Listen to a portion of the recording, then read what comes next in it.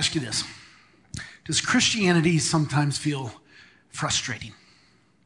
Like there's just so many plates to keep spinning. It's always an uphill battle. Like I gotta pray enough, and then I gotta run over here, and I gotta get into the Word more and read the Bible more. And then there's fellowship, and I gotta get into community group. And then there's serving and giving. And then there's all the character issues I gotta work on, the sins that I'm trying to weed out of my life, and on and on and on it goes. And I'm not enough, and eventually the plates stop spinning, and one crashes and breaks, and Christianity just feels like this frustrating. It feels like it's a recipe for failure, and there's no way around it. And what if I told you there's just one thing you need to focus on? Just one thing that God wants from you. Just one thing. And today what we're going to do is start a 4-week series called Whole, where we're going to be unpacking really a passage from Mark chapter 12, verses 28 and following. And here's what it says. One of the scribes came up and heard them disputing with one another. And seeing that he answered them well, he asked him, "Which commandment is the most important of all?" Jesus answered, "The most important is, 'Hear, O Israel, the Lord our God, the Lord is one, and you shall love the Lord your God with all your heart, and with all your soul, and with all your mind, and with all your strength.'" Now, to give you some context for what's going on there, Jesus has been doing about 3 years of active ministry. Now he's entered Jerusalem. You know, the triumphal entry thing? That just happened. And then after that, what happened? He goes in the temple. Remember where he kicks over tables? He clears it all out because they're stealing from people there. So he clears out the temple. And then in the temple courts, he's teaching and he's giving these parables, and the people just love him. Love him. Except for the Jewish leaders. They don't love him. They're not as pleased. A lot of the parables that he's told are quite clearly aimed at them. And so they want to get rid of Jesus, but the people love him. And so what they think is, okay, here's what we'll do. We'll send some representatives of our leadership pack, and they will go and they'll ask Jesus these trick questions. And so hopefully what we'll do, these rhetorical traps, they'll humiliate Jesus in front of the crowds. The crowds will turn on him, and then we can grab him. So that's the goal, these trick questions. So they say, "Hey, Jesus, should we pay taxes to Caesar? Yes or no?" Now, if Jesus says yes, he alienates the Jewish. The Romans are occupying them, and the taxes go to Rome, and the Jews hate him. So if he says yes, he's ticked off all the Jews. That's what they wanted. Or he can say no, you don't have to. Then he's guilty of insurrection, and the Romans will arrest him. Either way, they win. Trick question. So you remember what Jesus did? He said, "Show me a coin." Whose image is on that coin? Caesar's. Well, then give to Caesar what is Caesar's and give to God what is God's. Nailed it so much. Here's what Mark says in chapter 12, verse 17. And they marveled at him. The Jewish leaders like, crap, that didn't work, right? So they go round two. And now they ask him a trick question. I'm not going to get into the details, but it's from some of the leaders who didn't believe in a resurrection, an afterlife. And so it's a question about marriage and the eternal state, intended to trap him. And again, Jesus nails it, so that after that one, Matthew records this. And when the crowds heard it, they were astonished at his teaching. Well, crap, that didn't work, right? So then they go for round number 3. And they send a scribe or an expert in the law. Now, the law, it's not like our modern day lawyers. He was an expert in the Torah. It's the first 5 books of the Old Testament, the books of Moses.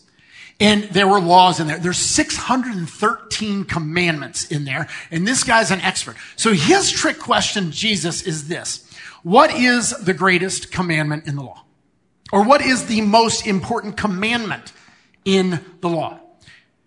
Now, this is a rhetorical trap. It's a ranking question. Ranking questions are very difficult rhetorically. And you've seen how this goes down. So with political candidates, say, hey, if you're elected, what are the 3 most important things you'll do in office?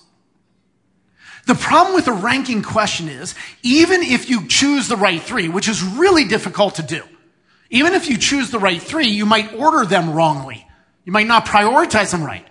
And so the trick rhetorically is refuse to rank. Refuse to rank. And that's why you'll hear political candidates say, well, you know what? There are a lot of things our country needs to focus on right now. 3 of the things that seem kind of important right now are, so I said everything, and then I'm going to refuse to rank. I'm just saying among all those that are all important, here are 3 that come to mind off the cuff. Refuse to rank. And Jesus has shown himself to be a rhetorical master. So when they ask him the greatest commandment in the Torah, what he ought to do is say this. Hey, let me ask you, is the Torah a scroll? Is it rolled or is it folded? It's rolled. And so should we roll our hearts around the whole law of God. I made that up. That's pretty good. Jesus could have used that, right? He didn't. He's smarter than me. He didn't use that. Or another thing he could have done is just refuse to rank. You know what? The whole law of God is important. Just yesterday, though, in my time with God, I was meditating on this one that seems interesting. Refuse to rank, right? Instead, if you're familiar with the quote from the movie, Jesus said, damn the torpedoes, full speed ahead. And he ranks. He ranks. He says, this is the one. Love God. That's it. Love God. And then our Lord, hey, let me tell you what number 2 is. He didn't even ask for number 2. That's just bonus. You don't have to do that. And he doesn't. And so much so that after that, the expert in the law says basically, dang, you nailed it. You nailed it, man.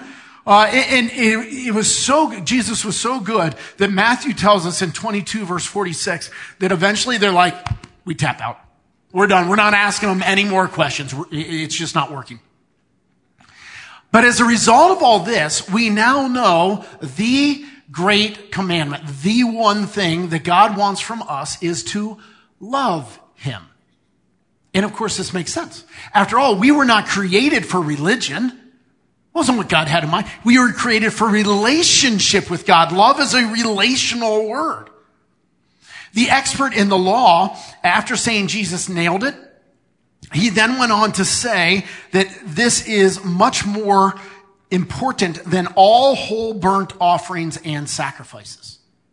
What that means is all the religious duties and activities that Jews would go through, he's saying to love God is way more than all of that.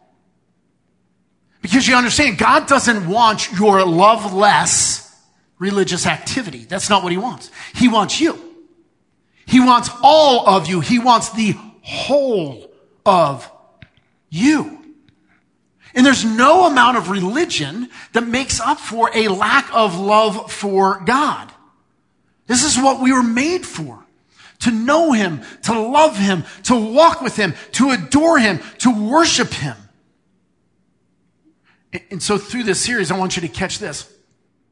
To love God wholly is to become whole.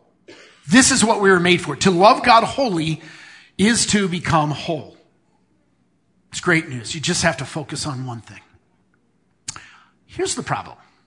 It's kind of hard to do. So Jesus points this out. In Matthew chapter 10, verse 37, he says, anyone who loves their father or mother more than me is not worthy of me. Anyone who loves their son or daughter more than me is not worthy of me. Ooh, every mother in the room just tapped out. I'm done. Dad's like, let's see where it goes. Let's see. But listen, it's obviously, it's not just to love him with the whole of you, but it's to love him first is implied above everything else. So where God is at the center of our lives and everything is ordered around him, everything flows from him and flows back to him. He's at the center. And to do anything else, to do otherwise, to put anything else in the center is the definition of idolatry. Even if it's a good thing like a child, that goes in the center, it becomes destructive. That's God's spot in our life. So you see, the essential reality of the universe is this. God is. That's it. God is. And he's amazing. And he made us for himself. The natural order that we should be in is that our lives are centered around God. Our whole selves are centered around love for God. But that's not how we live. We let idols slip in there and all hell breaks loose. Literally. Because of a lack of God being in the center. Lack of love for God. Now, however, though, when we love him, like when we truly love him, like fully love him, everything else falls in order. Everything else flows. When Matthew recorded this interaction, he recorded Jesus saying this, on these two commandments depend all the law and the prophets. The law and the prophets is shorthand for the whole Old Testament. Everything. All those spinning plates. Everything. It just, if we keep the great commandment, we keep everything else. It just happens. Makes sense. If you think about it, every time you sin, every time I sin, this is true. Every time you sin, you violate the first commandment. If I am 100% purely, wholly loving God, in awe of God, focused on God, worshiping God, submitting to God, trusting God, I would never sin.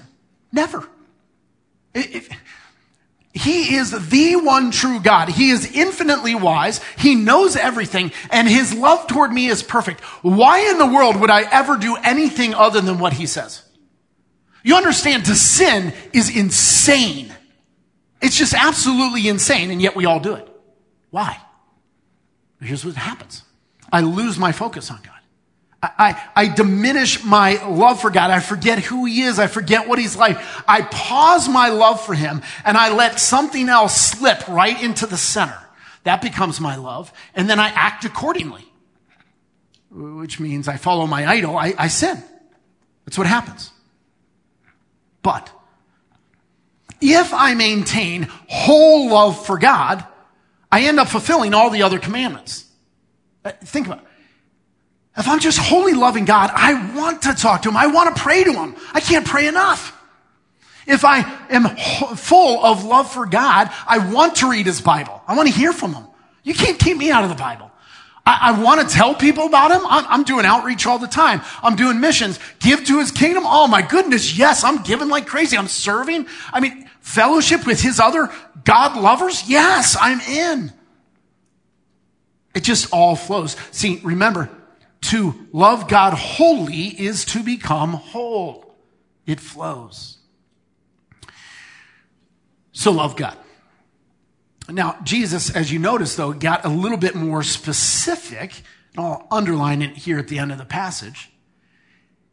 He said to love God with your whole heart, your whole soul, your whole mind, and your whole strength. And we will talk about those in turn, but don't miss the fact the whole idea is whole. Like all of you. And one of the ways we know that is because there's different versions of how this gets broken down. So for example, Jesus is actually quoting the Shema, which every Jew knows the Shema out of Deuteronomy chapter 6. Interestingly, the Shema does not mention mind. It's not in the Old Testament. Jesus did. The Shema doesn't mind. Because to the Jew, the heart included the mind. Now, Jesus is teaching at a time where the Romans have conquered and Greek culture and language have overshadowed. And so we now view the mind separately. And so he includes mind as a separate category and specifies that. When Matthew quotes this, he leaves out strength. Now, because of the inerrancy of the word, we know that Jesus said all four, and it's fine for Matthew to say, hey, Jesus said these three. He didn't say he didn't say strength. Right? So he just focused on three of them that seemed important to him. That's okay. If I said, hey, Jesus told you to love the Lord your God with all your strength. Am I right? Well, yeah. I just didn't mention the other three at the time. That's what Matthew did. And it's okay. Why? Because the point is whole. Like all of you. It's not that you're these four separate parts. Like you are one unified being. It's whole. And you need all the parts to work. Some things are like that. You know that, right? Some things are. So think of the Avengers Infinity War. Okay? Thanos wants the gauntlet, right? And therefore he can wipe out 50% of all living creatures in the universe. It's good to have life goals, right? So that's what he wants to do. But to do it, you know what? He needs all 6 infinity stones. And if he only gets 5, it doesn't work. You got to have the whole. Some of you are not with me. Harry Potter and the Horcruxes. All right? You got to have all 7 to wipe out Voldemort. If you only have 6, you got nothing. Some of you still not with me. Okay. You need 4 wheels on a car. All right? All right? 4 wheels on a car. Right? If you only have 3, you're like, but I got 75%. You got nothing. You're not going anywhere. You need the whole for it to work. Some things are just like that. Love is like that. Today I want you, later, and when you get on, you tell your significant other, you say, I love you. And what if the response comes back, I mostly love you. I partially love you, like a good 60%. Not what we're looking for. That love is like that. Our love for God is like that. Jesus says, love God with the whole of you, all of you. Now listen, you'll never have all of God. He's infinite. There's no way you could ever have all of him. The question is, does he have all of you? Does he have all of you? Do you love him wholly? And that's what it means to be whole. To love God wholly is to become whole. Nonetheless, we will break it down. We'll talk about heart and soul and mind and strength. Just realize they overlap a ton, right? Sometimes when the Bible speaks about the heart, it's talking about stuff that we would associate with the mind. And then what about the spirit? Which one does that go in? And so these overlap a lot. That is okay. After all, even as we talk about the heart today, we're aware at this point that these are figurative. Like, the organ that does it, we know it's the brain now, right? These are electrical impulses across synapses, and so the brain is the physical organ, but we're talking about the figurative heart, the figurative soul, the figurative mind. And if you want to break those down, let me give you some tags, okay? So when we talk about the heart, we're talking about the seat of your affections, your emotions, the seat of your choices, your will, your volition. When we talk about the soul, we're talking about life, your being, your existence, your personality, your spiritual life.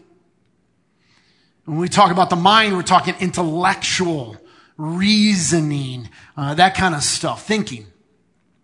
Physical, we're talking strength is your physical body and energy, okay? Now, if that seemed too complicated, let me oversimplify for you.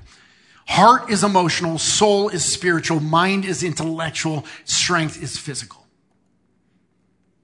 But I'm admitting up front, this is way too simplistic. That's why we're going to take some weeks and wade into the details a little bit more. And we'll do that today by talking about heart.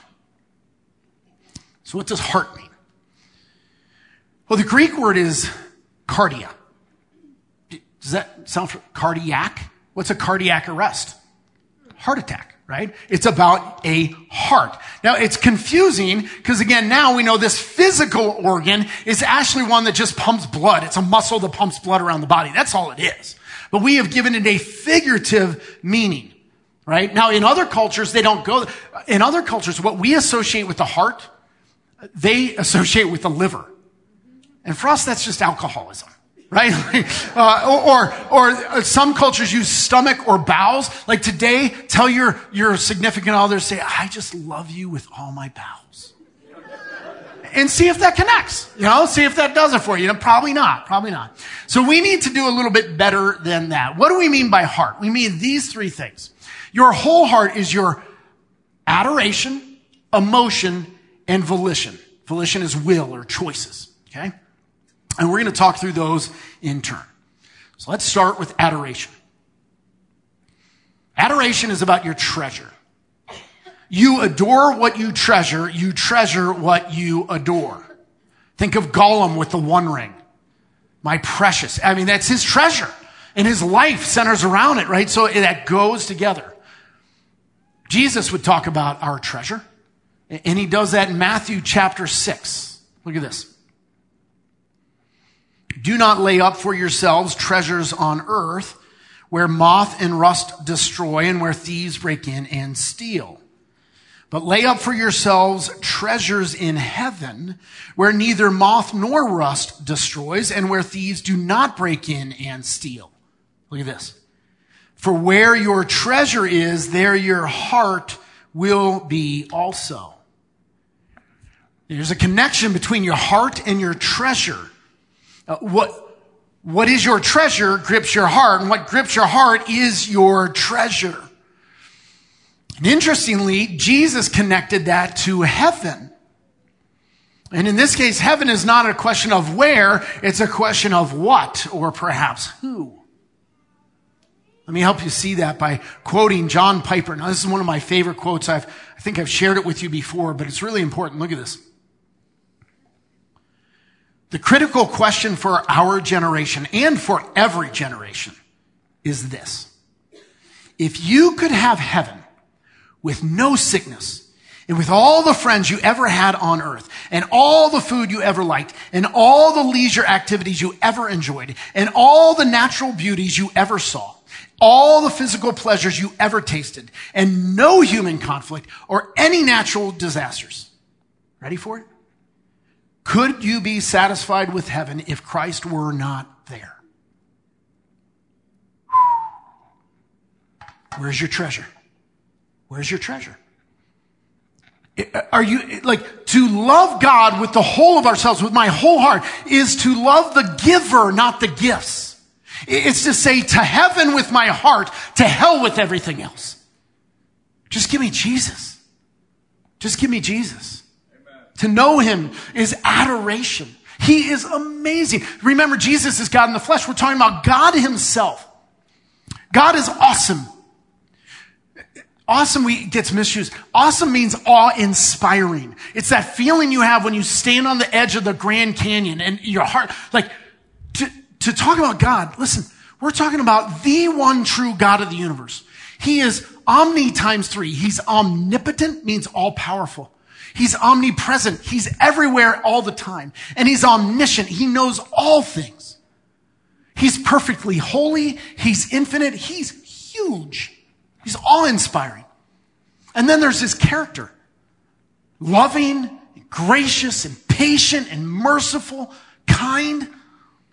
There's his creativity. He speaks and things fling out. And my goodness, they're gorgeous. The beauty of his majestic creativity.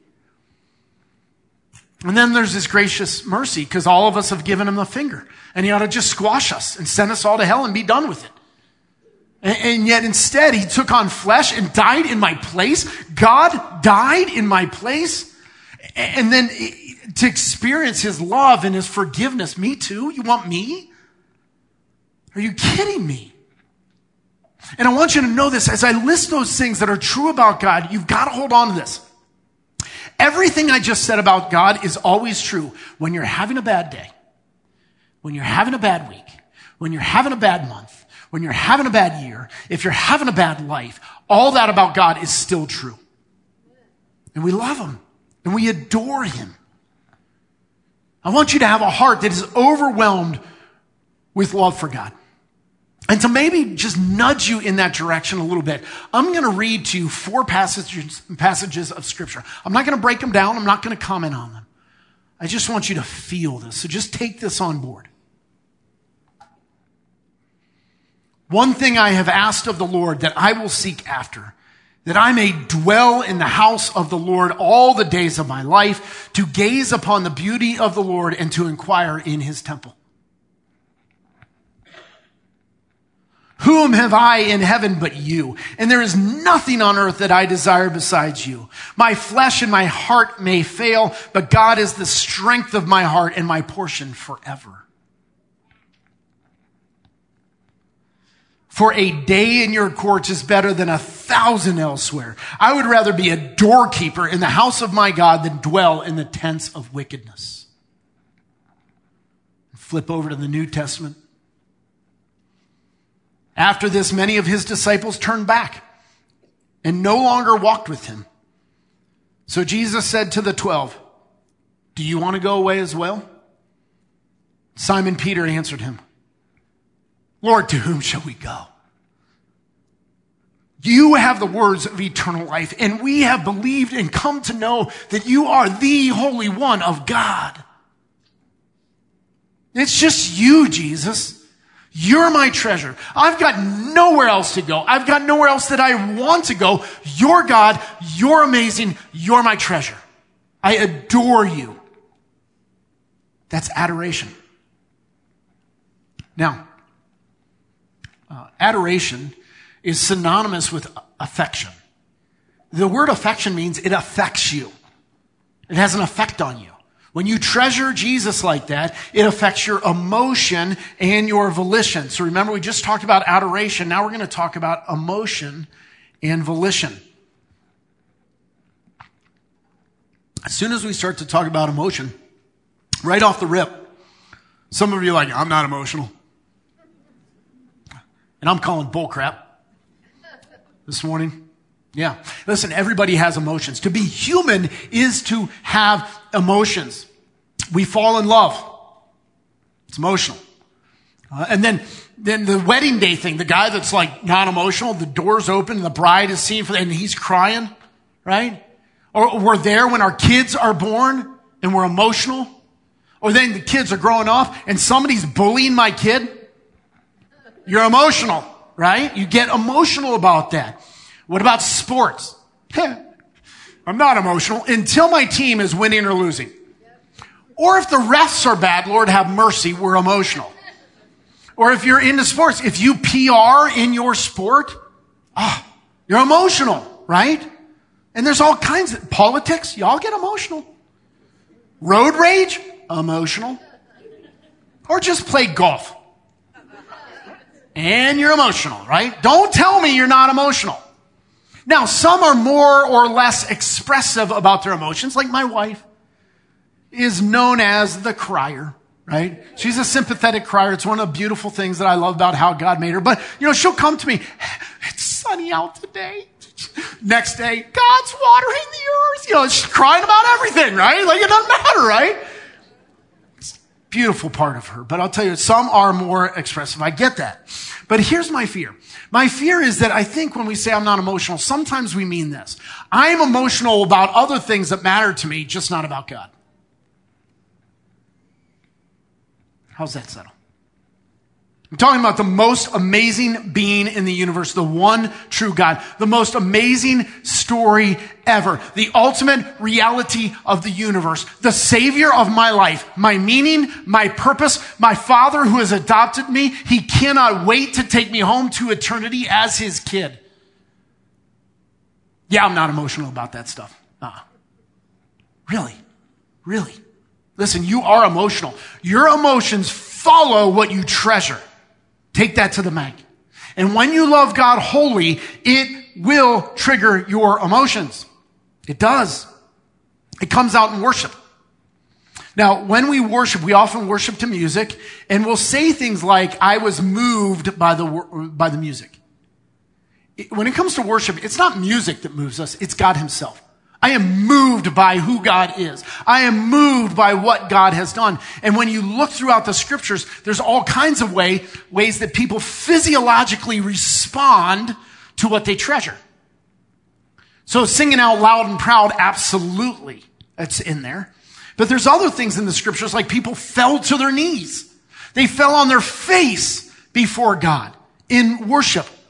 Yes, raising your hands is biblical, physiological response to what I worship. And then there's weeping. Sometimes I weep in prayer. Sometimes I right there singing along with you. It happens in the closing song. I'm like, crap, I gotta go back up. Weeping, laughing. Laughing is in the Bible as a physiological response to worship. The point is that your heart does respond emotionally to that which you adore. And people, God has given us so much. Can we give him the gift of our emotion? Like we give to other things? Can we give it to our God? Think about the guy who never says, I love you to his wife. There's that age-old joker who said, well, I told you on our wedding day, if it changes, I'll let you know.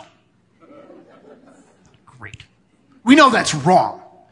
Let me ask you, is that the way you are with God? I told God I loved him on the day I received Jesus, and if it changes, I'll let him know. It just doesn't feel right.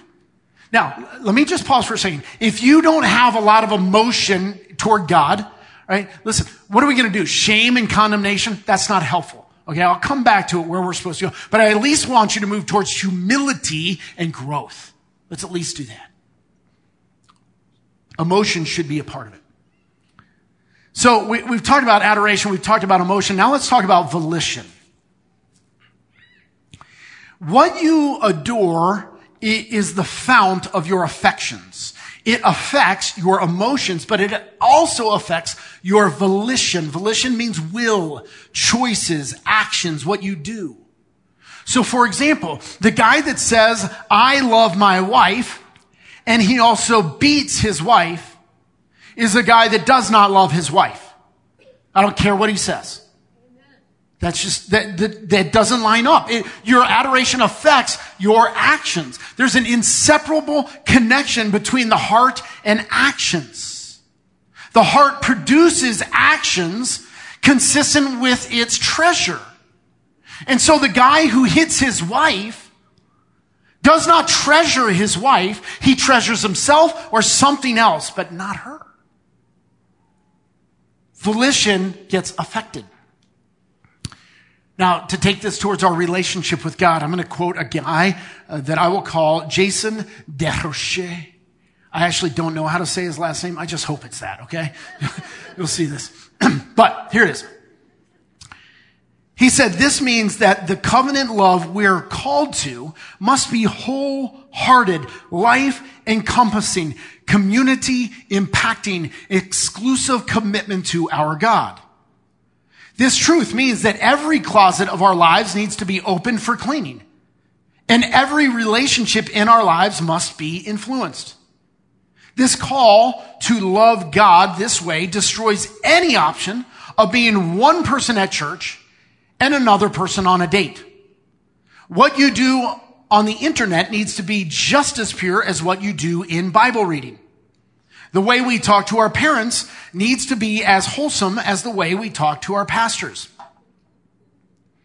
Don't put a lot of hope in that last one, because sometimes people aren't so nice. But anyway, you get the idea though. You get the idea. Loving God with your whole heart ought to be reflected in your life. It comes out in your actions, in your choices, in your volition.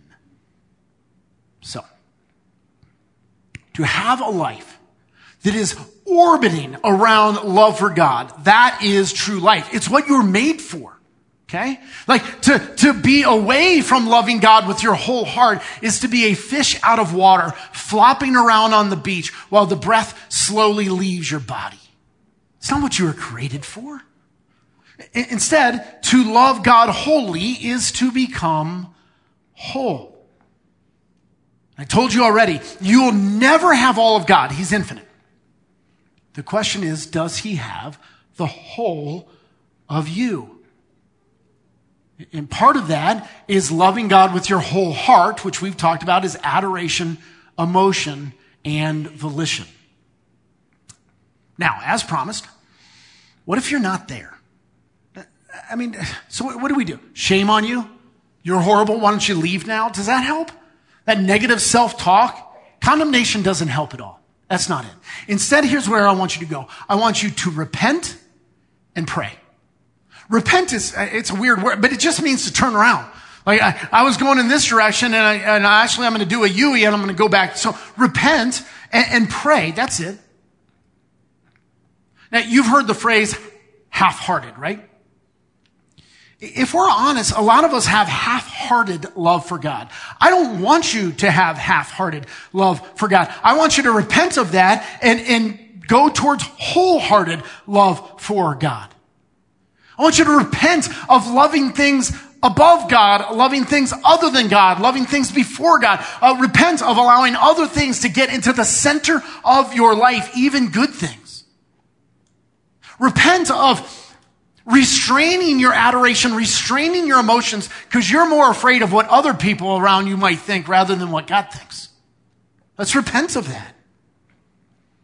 and declare your wholehearted love for God today, and then run to the Father. Run to him. We're talking about the one who created you, died for you, the one who chose you and called you and adopted you, the one who cannot wait to take you home to be in eternity with him. Run to him today.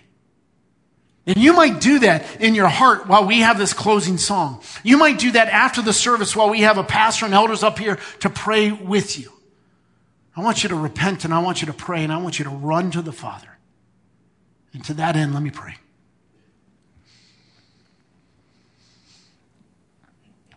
Father, we have to admit, yes, I get that some of us do this better than others, but if we're honest, every last one of us is half-hearted at best.